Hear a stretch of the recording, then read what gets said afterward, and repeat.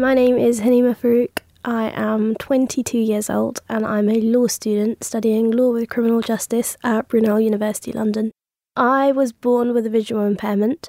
What that means is I kind of come under everything to do with having a sight condition. I'm visually impaired, partially sighted, and I'm legally registered blind. Basically, I've got scarring on my retina near my optic nerve, which stops the messages obviously going through to the brain and stuff. So don't have much sight in my right eye at all. And my left eye is my stronger eye, but even that isn't amazing. But then again, I've had the same sight since I was born, so I don't know any better. What this means for me is growing up, I just learnt to work differently. When I was in primary school, I didn't really know much about my sight condition. I just knew that I couldn't see as well as anyone else, because obviously when people will point at posters or something like that, I just wouldn't be able to see what they're pointing at. But then obviously what that meant was I just developed different ways of learning, which at the time didn't mean anything to me. I just thought that's the way I work, that's the way I do things. But I was just adapting as a child.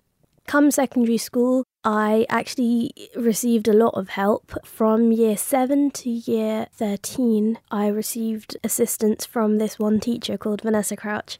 We learnt Braille together, we learnt how to use my cane, we did mobility training together, and she was basically the teacher at school who was fighting my corner, making sure that everything was how it should be. She would be sent documents in advance and she would then make sure that the font is the font that I need. So I say 36. I would prefer a larger font, but obviously if I go for a larger font, then that means there's like a lot of paper. So if it's printed, I like 36 font. But then I also prefer anything being sent to me electronically, and that's what Vanessa would do. She would get rid of any contrasting backgrounds. If there's like an image that wasn't clear enough, she would Google another image and put it there.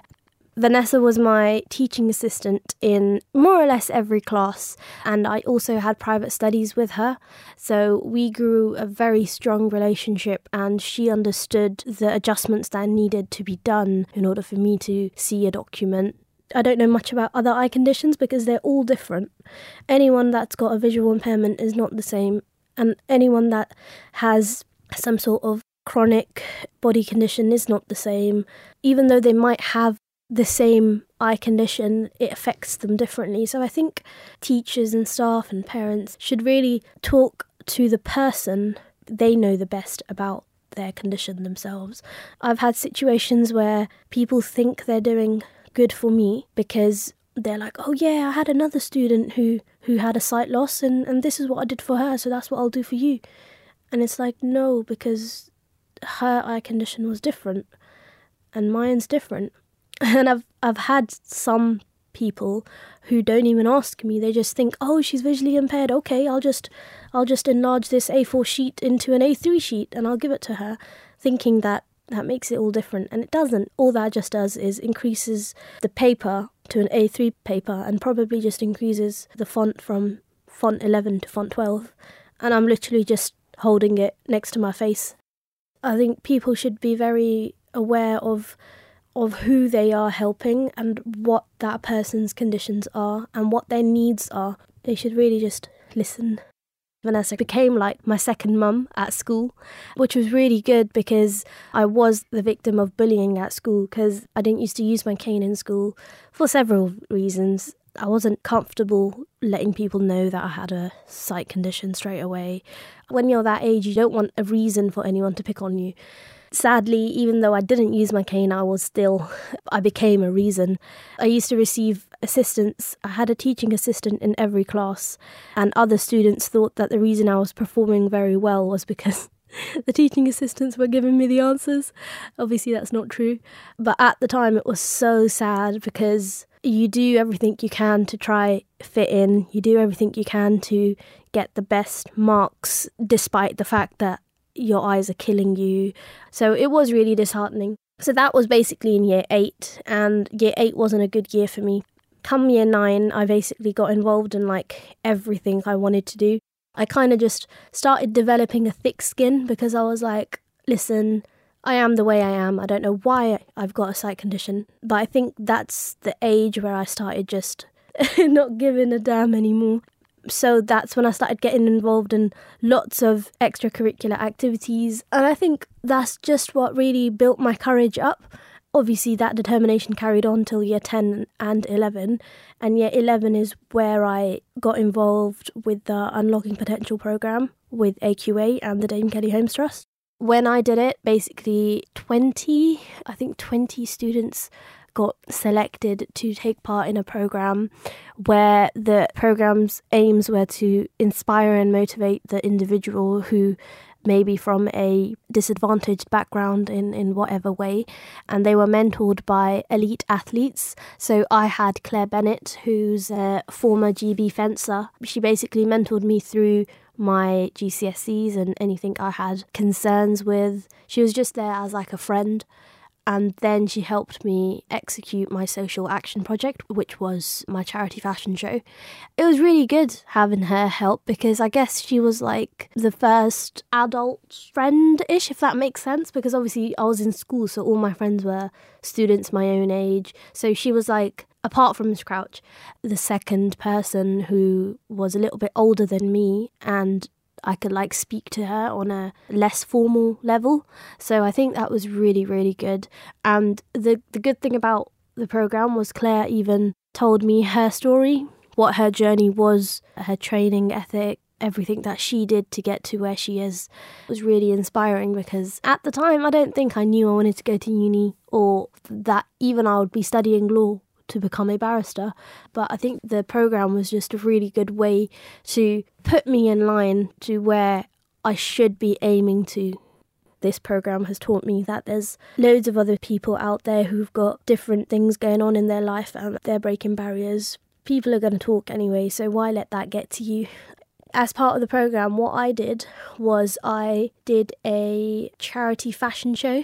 And I got students from school and friends and family to donate clothing because I wanted to be a fashion designer at the time. So I was like, right, this is my chance. I'm going to use this fashion show as a platform to see if this is the course I want to do. At that time, I had loads of teachers saying, Haleemah, I'm not quite sure fashion might be the place for you because it's hard for people that have got full sight to sew, and obviously you're partially sighted, so it's going to be really hard for you. And I was like, no, I can do it. So I made my dad drive all the way to Huddersfield to an open day at the University of Huddersfield, who did a design and costume design course. The course convener at that university, she said the same thing. She goes, we can't make so many adjustments to the course that it basically creates a new course, especially the fact that the university will be giving you the degree and we can't give you a degree for something that you haven't done. So I was really upset. But then I came back, carried on getting involved with all the things I like doing. And one of the things I liked doing was hosting school shows and helping people in assemblies. And part of that, I did a bar mock trial competition.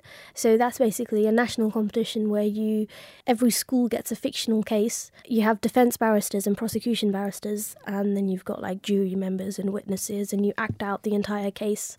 And when I started doing that, I was like, this is really good. I really enjoy this.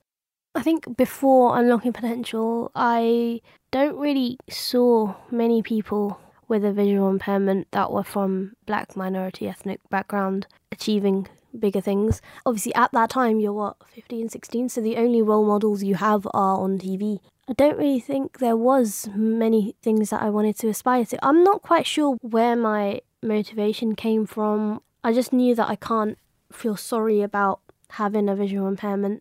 And even when I started my degree, there wasn't much representation at uni. So I think the urge to maybe do law and make a difference came from the fact that I couldn't really see there was much representation. And even the career I want to take now, I want to become a barrister, and there's not much diversity in the criminal bar or the bar in general. I just want to let people know that there are people like myself, and obviously for the future generation, there might be girls who might have a sight loss, who are itching to do something. So I just want to let them know that they can.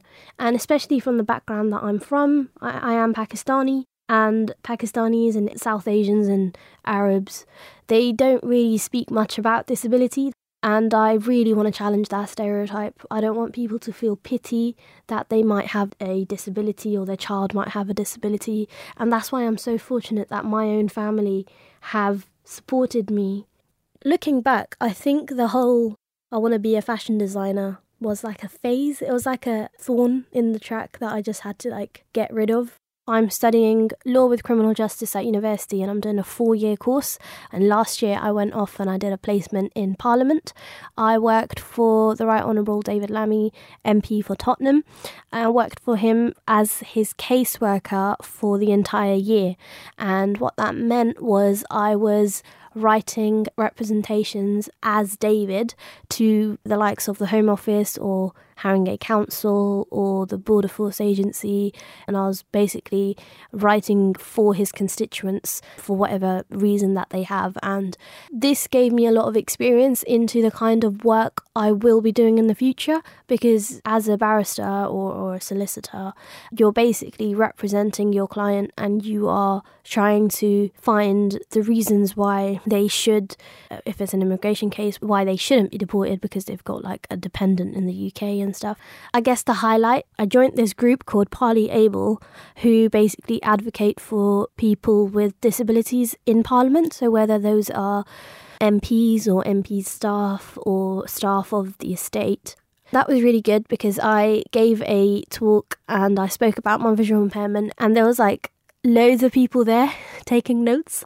I also met Lord Blunkett and I met Shadow Minister for Disability, who also has a visual impairment. So I guess meeting all these people just put into context, they were honestly, just go for it. You're no different to anyone else, no matter what eye condition you have or whatever disability you have. I've also shadowed a judge. His name is John Lafferty. I think he might be the only or one of the only judges who sits at Snaresbrook Crown Court, and he's blind. So he invited me back to his office and I spoke with him and addressed all my concerns. I was like, how would someone with a visual impairment succeed at the bar? He gave me really, really good advice, which I still remember till this day.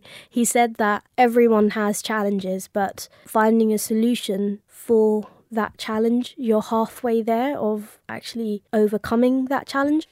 The advice that I would give to teachers would be not to hesitate by putting a student forward, because it's only going to make them better. I remember when I was on the programme, I saw obviously my other peers that were on the programme with me, I saw them grow from start to finish, and I guess in some context people saw me grow as well. So it's only going to make the student better. The skills that we achieved were people skills, so it was much easier to speak to people after we'd done the programme, because it gave us experience. When we were in the programme, we were talking to everyone just like us. So after the programme, it was easier to just talk to others. And also, it gave us something to talk about. And it's going to make the student just grow in more ways than one. Obviously, it's hard for me to remember because I did it 5 years ago. But look at me now. I've done those good things, and only good things will come from the programme. So I think teachers should most definitely nominate their students and see where that takes them.